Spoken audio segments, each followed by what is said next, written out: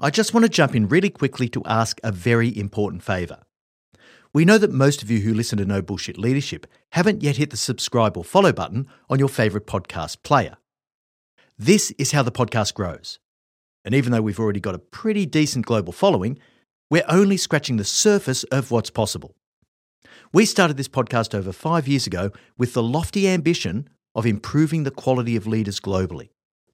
So if you've got any benefit at all from listening to the podcast, I'd ask you to just take a moment, literally a moment, to hit the subscribe or follow button on your favourite player.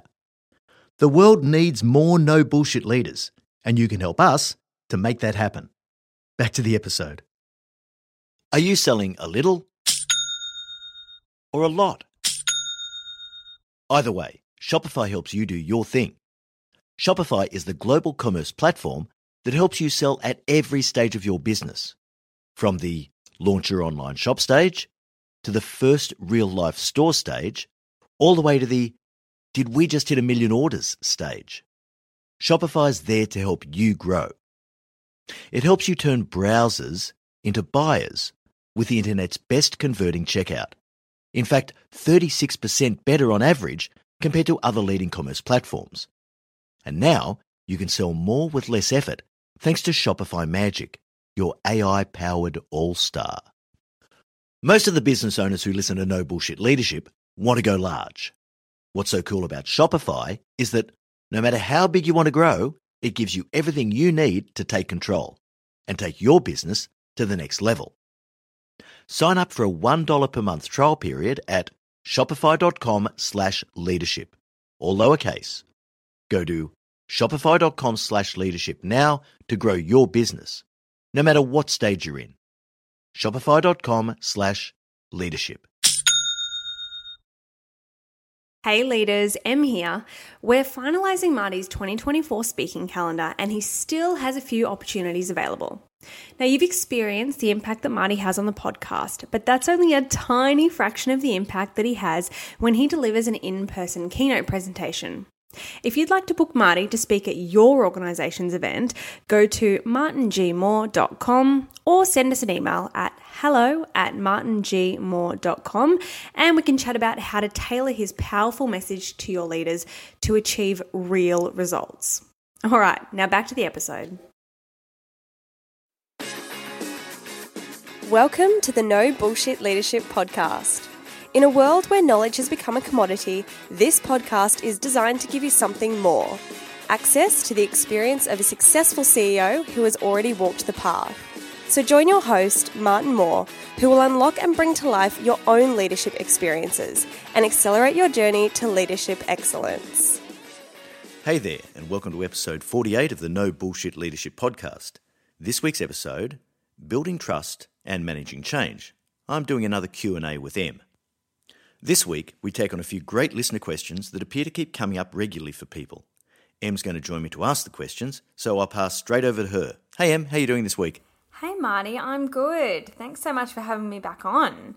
Now, I don't think I've been on since we went over our 100,000 downloads mark a few weeks ago, but I did want to take this opportunity to say a huge thank you to all of our No Bullshit leaders. Thousands and thousands of you listen to the podcast every week from all over the world, and Marty and I are so grateful for every single listen, every single email that we get with your feedback. We absolutely love it, and you'd know if you'd emailed us that we write back to every single one.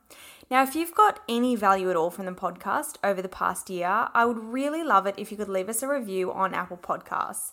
Even though most of our listeners are on Spotify, they don't have a rating system yet, so Apple Podcasts is probably the best place to go if you use that as your podcasting app. Otherwise, please just keep the feedback coming in. I love getting emails from you, and we love answering our listener questions. All right, so let's get into it. The first one is from Sam. Sam asked, one of my continual challenges is leading a team that I've inherited. How do you establish credibility quickly? This is a really common question, Em, because people sometimes are promoted into roles from a team that they've already been a part of, and so they go from being a peer to being the leader, and sometimes they're brought in from the outside, and so people don't know what to expect when you walk in. So the very first thing is you have to take stock of that team. What is it that you've actually inherited? and you've got to work out what the team capability and culture is as quickly as you possibly can. Now, ultimately, you're going to have to deal with any problem children. So, for example, I've been in situations before where I've come in to run a team and there's been a guy in the team who was the 2IC to the previous leader. And as 2IC, held a firm expectation that he would be promoted into the role when that leader moved on. But, of course, me being brought in from outside was a very different proposition. And so making sure that that person was actually willingly signed up to having me as the leader and going forward with me was quite a task that I had to pick up very quickly. So you deal with any problem children, and then you've got to work out if there are any obvious issues in the team already. Now, sometimes you're going to run a team that already has a reputation in the organisation, for better or for worse. And so you've got to understand what that reputation is. But the trick is to learn as much as you can, as quickly as you can. And I sort of have a 3-month rule. When people come in and work for me as executives, I always say, you've got 6 months. The first 3 is just for you to work out where you are and what this organisation is and who these people are. The next 3, you should be able to formulate some sort of mud map for how you're going to take it all forward.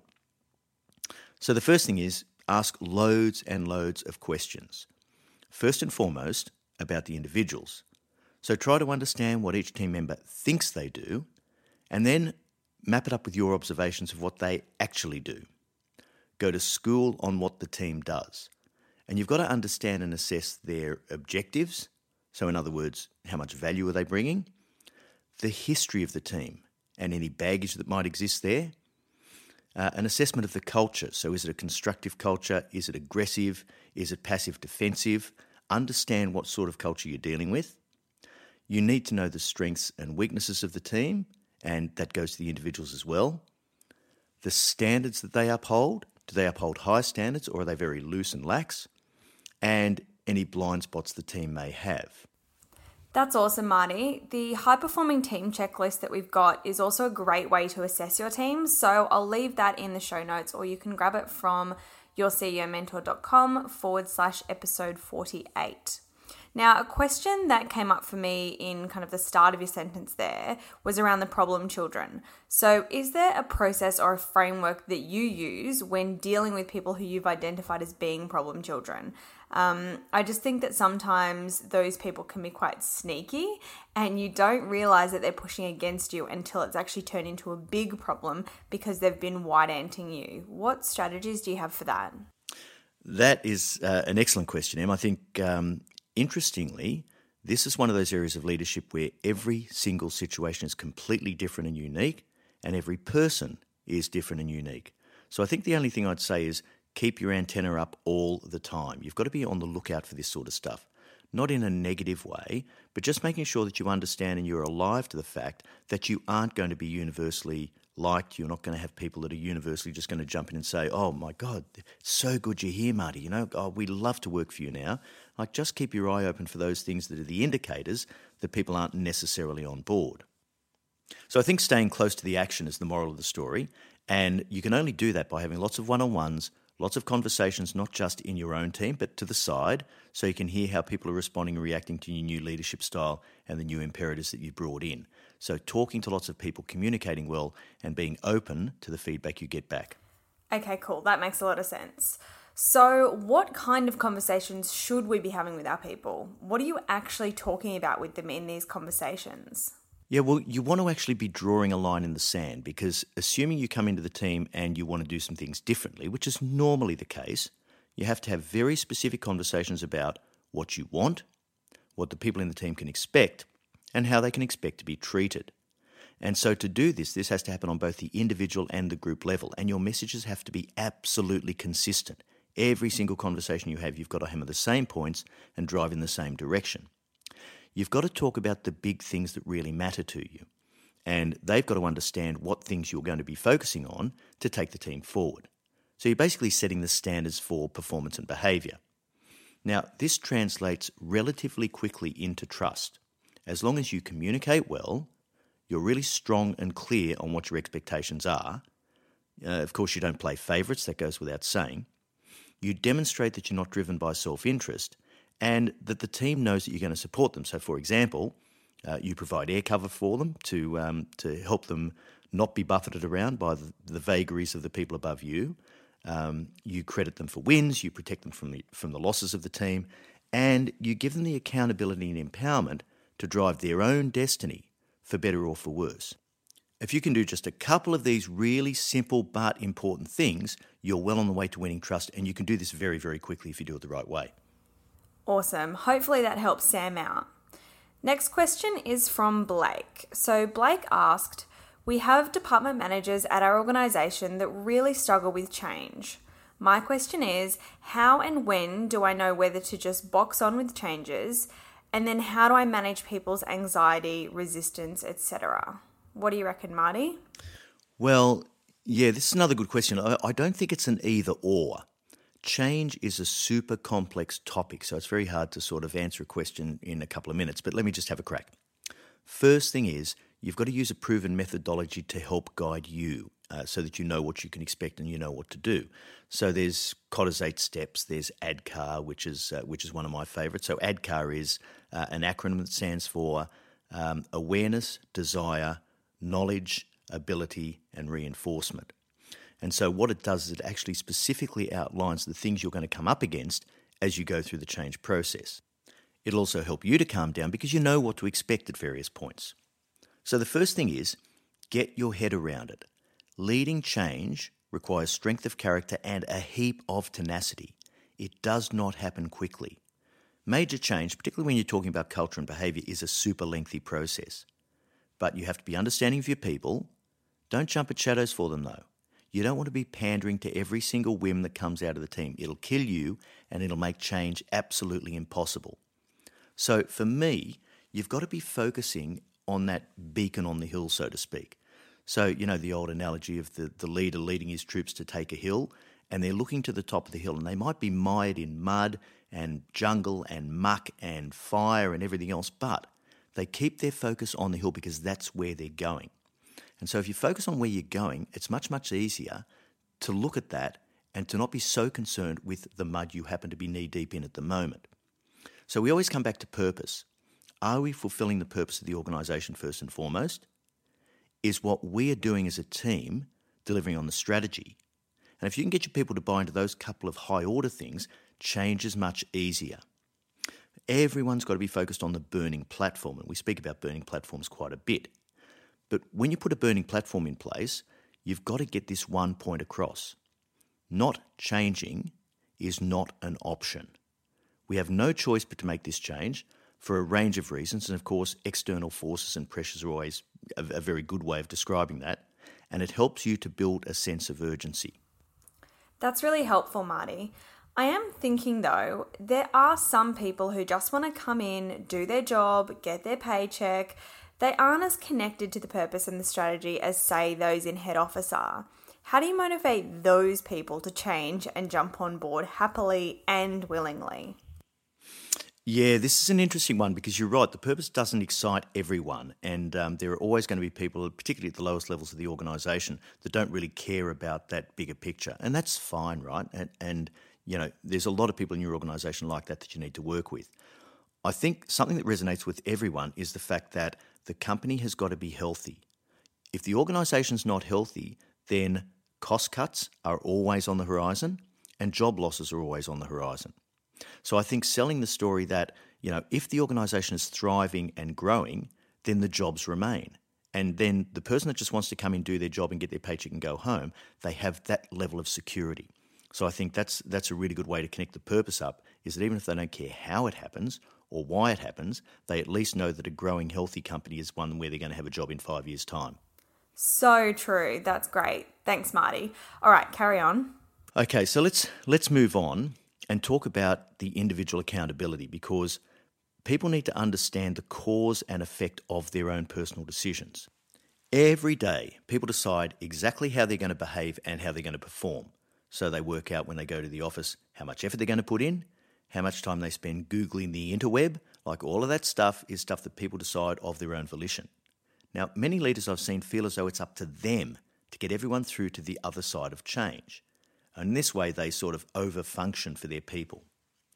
We would like everyone to make it to the other side of every change initiative, but experience tells us that not everyone will. People need to know that. And you've got to be really clear with them. It's a choice that you make. You either choose to get on board and go forward with this change with us and do it willingly and diligently, and we've got plenty of time for people who want to do that. We will support you. We'll respect your decision no matter what. But if you don't want to change, then you can't be here. And that's got to be a really clear imperative for any team that you want to change substantially in terms of culture and behaviour. Okay, you've answered that one really well, Marty. We did an episode a few weeks ago on building the right team for change. So if any of this is resonating with you, I strongly recommend going back and having a listen to that one. It's episode 46, The People Who Built the House Can't Renovate It. Okay, on to the last question. So this is one from Laura. She's the CEO of a fast growth agency. Her question is, when implementing a change of approach to a value over activity focus, should I look to work just through the formal corporate structures or the internal cliques that have developed in my business? This is a really interesting one. This is a really intelligent question because it recognises the way information flows through an organisation. It flows through informal structures and informal networks as much as it does through the formal communication channels. So, look, I've got a couple of thoughts here. The first thing is organisations are structured a certain way for a reason. It's supposed to make the allocation of resources and labour more efficient. So, obviously, the leadership that's put in place to run these structures needs to be respected and empowered. So they get to make their decisions, of course. They get to communicate with their teams and so forth. And it's probably true that trust from a low-level employee perspective flows through their direct manager. That's the lens that people view the organisation through. It's through the lens of their direct manager. So that's an important thing, that you don't disempower the formal structures you've put in place. However, it's smart and innovative to use the informal networks. But if you're going to use the informal networks, use them in an informal setting. So meet people where these networks exist, lunchrooms, drinks after work and so forth. I think I've spoken in a recent episode about management by walking around. Just have lots of conversations with people all through the organisation at different levels and in different areas.